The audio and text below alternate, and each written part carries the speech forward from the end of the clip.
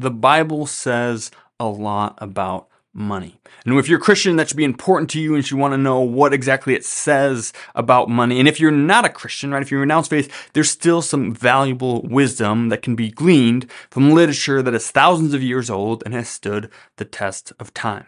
So for the next 4 weeks, I want to cover 4 biblical principles about finance. Now, the Bible is not a handbook on how to manage finances, right? It doesn't tell you where to invest or how to avoid taxes or how to make sure that we pass all of our assets to the next generation as efficiently as possible, right? It's not meant to do any of those things, but it does have time-tested principles that we can use and apply to our lives, the way that we view money, the way that we handle money, and it can be very, very helpful. So again, if you're a Christian like me, then this is very important to you or should be. And even if you're not, I would encourage you to listen because I still think there's some great things that you can learn from this and learn from the Bible and from what it says about money and some good attitudes and those kind of things. So even if you generally don't like Christianity, don't like God, don't like any of those kind of things, maybe just think about it as a historical lesson, or if maybe you're going to study a little bit of the different faiths and those kind of things, I would encourage you to just still tune in and listen. And if you want, you can just tune out the next 4 weeks and come back when we stop talking about the Bible and start talking about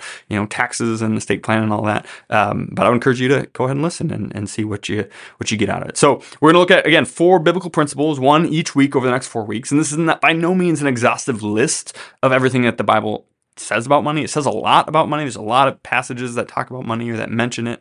So it's not exhaustive, nor is it properly weighted, right? I'm not taking the exact emphasis that the Bible puts on these different principles and making sure that I'm weighting them in the same way that perhaps the Bible does. I'm not a pastor, right? I'm a certified financial planner.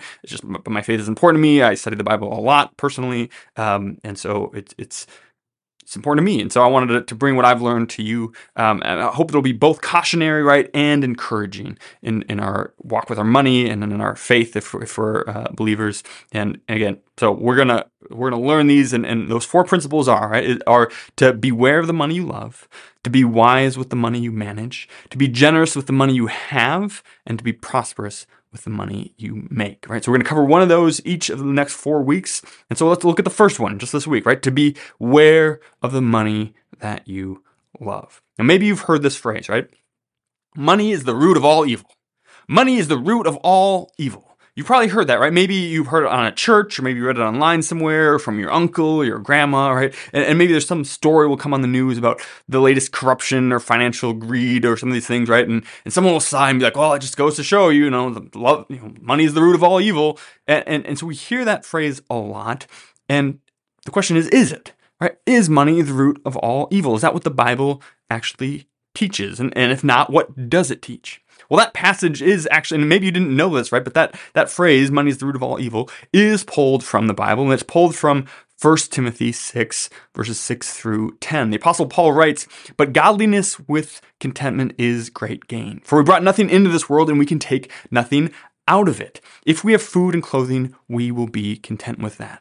People who want to get rich fall into temptations and a trap and into many foolish and harmful desires that plunge people into ruin and destruction. For the love of money is the root of all kinds of evil. Some people, eager for money, have wandered from the faith and pierced themselves with many griefs. So what is he saying here? Well, a couple things. And let's first distinguish what the Bible says versus what we often hear, right? Because we often hear money is the root of all evil. But first, it says, what it actually says, right, is that money is the root of all kinds of evil, not all evil, right? Indeed, money can be found in lots of evil. And a lot of people getting more money is the motive behind a lot of the evil that's in the world, right? Second, it says it's a root of all kinds of evil. Money is a root of all kinds of evil, not the root. It's a root of money, right? Money is at the core of many crimes, right? From dealing drugs to armed robbery to embezzlement to stealing time from work, right? That there's greed, or the lust for money is behind a lot of these crimes, these sins we would call them in faith, but so is greed for power, right? So is lust for people, and many other corrupted desires are out there. There's many other motives besides money and the love of money that cause people to do wicked things. So money is a root of all kinds of evil, not necessarily the root of all kinds of evil. And third, and most critically, it's not that money is the root of all evil. right? It says that the love of money is a root of all kinds of evil. The love of money. Money is amoral, right? It's not good or bad. Having money doesn't make you good or bad, right? Rich people aren't more special or evil because they are rich, right? And people in humble circumstances aren't more spiritual or more bad because they're not rich, right? It doesn't matter. Some people got rich by doing evil deeds, for sure, right? Many people got rich by doing great deeds, for sure. Some people stay poor because of evil deeds, for sure. Many people stay poor not because of anything evil that they've done, for sure, right? Money is amoral. It's not good or bad. It's not right or wrong. It just is. And so the warning is against the love of money. Beware of the money you love, right? So what does it continue to say, right? If we back up a little bit, because that's the famous verse, right? For the love of money is the root of all kinds of evil.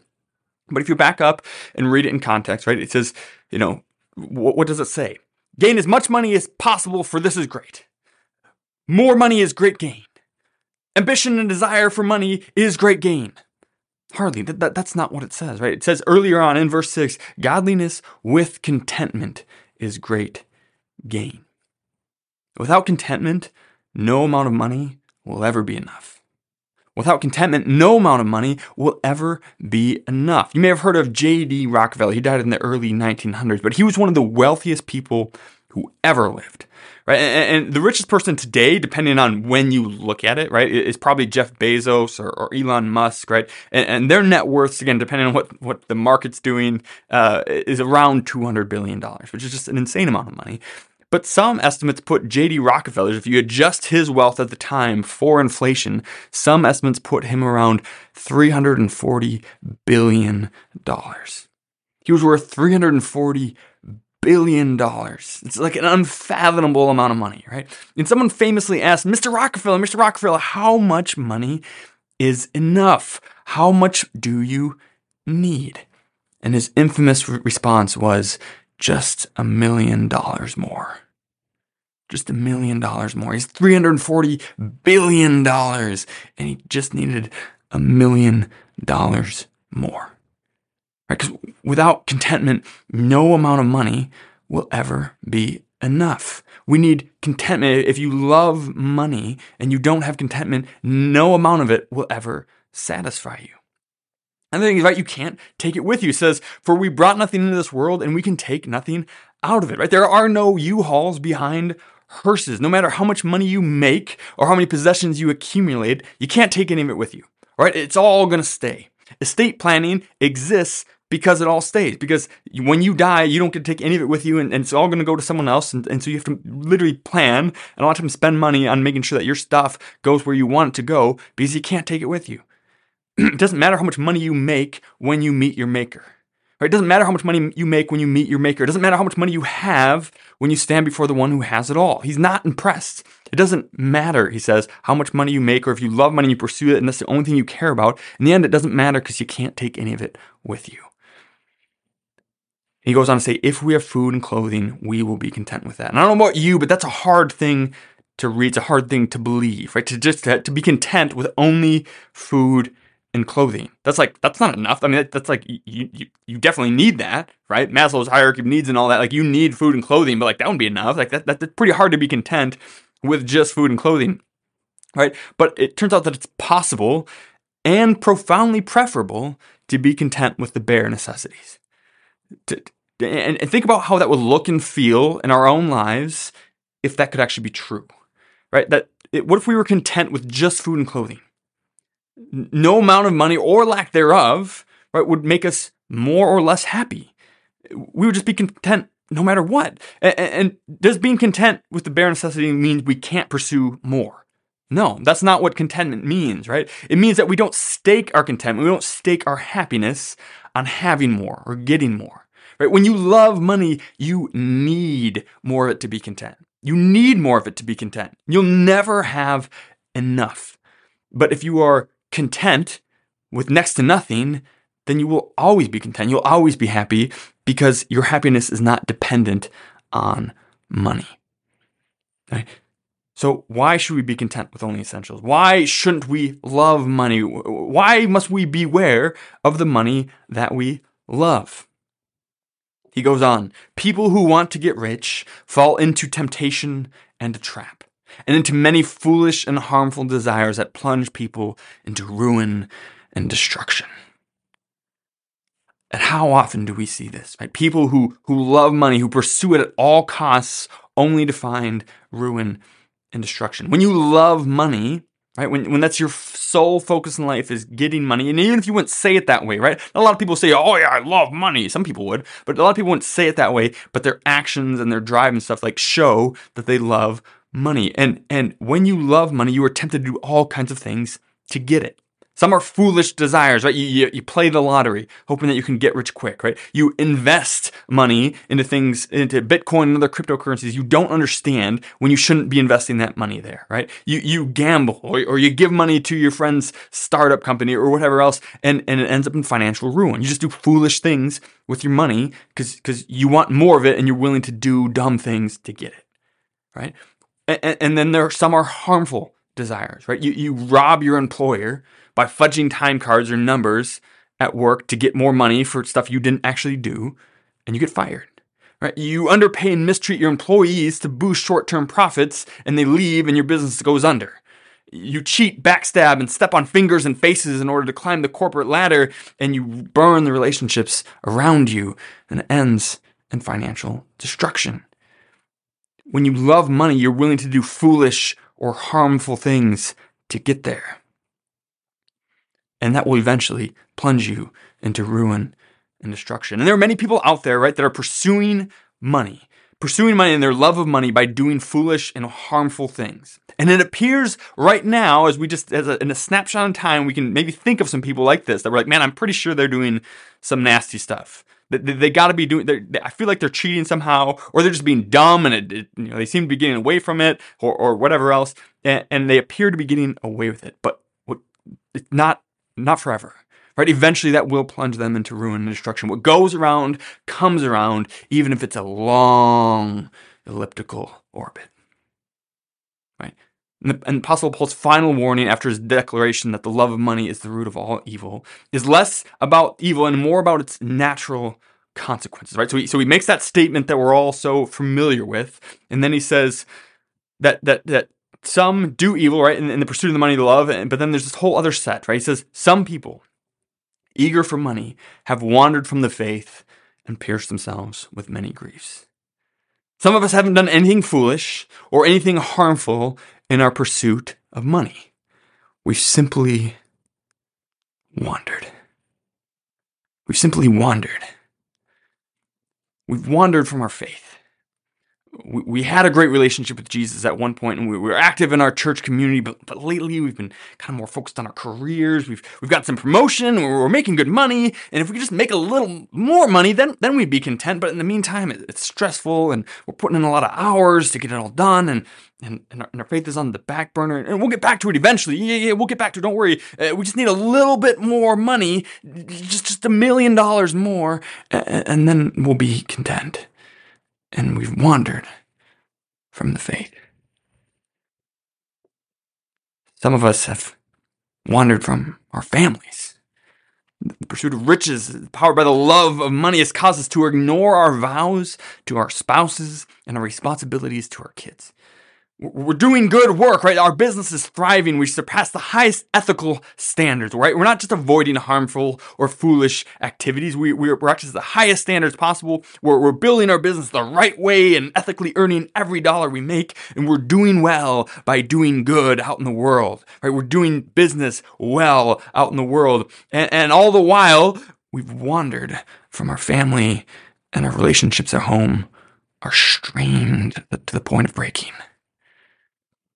Some people, eager for money, have wandered from the faith and pierced themselves with many griefs. Lost faith, broken marriages, tenuous relationships. We don't need to do anything illegal, unethical, or foolish to love money. Even doing everything right, the love of money can pierce us with many griefs. Beware of the money you love. The love of money is a root of all kinds of evil. The pursuit of it tempts some into foolish and harmful desires, and others from wandering from their faith, their families, or even their fitness. But godliness with contentment is great gain. If you love money, you will never have enough. When you are content with what you have, you will always have enough. Does this mean we can't or shouldn't have lots of money? No, in fact, the Bible teaches us to be wise with the money we manage. And you have to have money to manage to be wise with it, right? And we'll cover that in 3 weeks.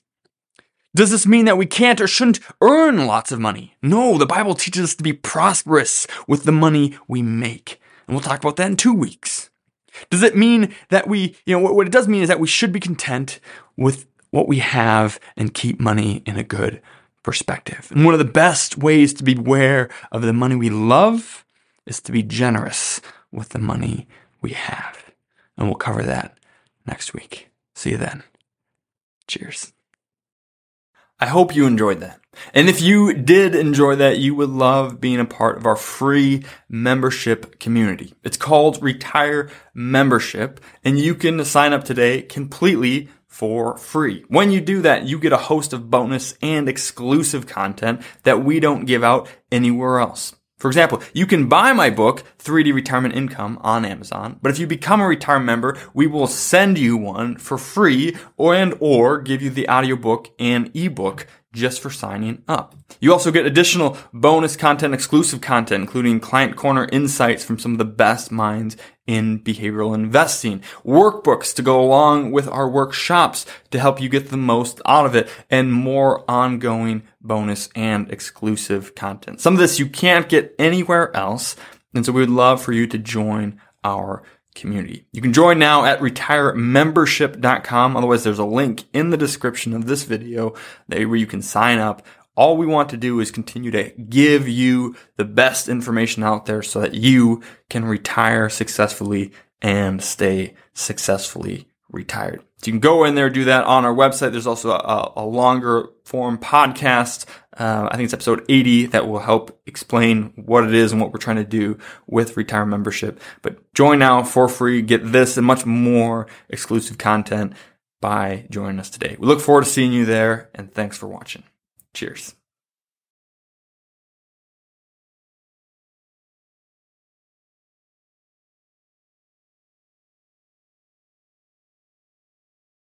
If you enjoyed that, you would love being part of our free membership community. It's called Retire Membership, and it has a host of benefits, all for free. For example, you can always buy my book, 3D Retirement Income, on Amazon. But if you join us at Retire Membership, we will send you either a hard copy or paperback for free, provide the ebook and the audiobook so that you can listen to it if you don't have time to read it. In addition to that, we'll also provide you with a bunch of content that you can't get anywhere else. For example, we have our quarterly Retire Mentorship magazine, which comes out quarterly and has no ads whatsoever. It's just timely content to help you stay the course. We also have workbooks for our free online workshop to help you get the most out of those, flowcharts to help you make better decisions, and a weekly email to provide timely content that you can unsubscribe from at any time. We never ask for any payment information, and we never share your information with anyone else. We just want to provide timely content and help you stay the course to retire successfully and stay successfully retired. There's no reason to wait, so join us now at retiremembership.com, where you can click in the link in the description and it'll go right there. We can't wait to see you in the community. Cheers. This podcast is educational only and is not investment, tax, or legal advice.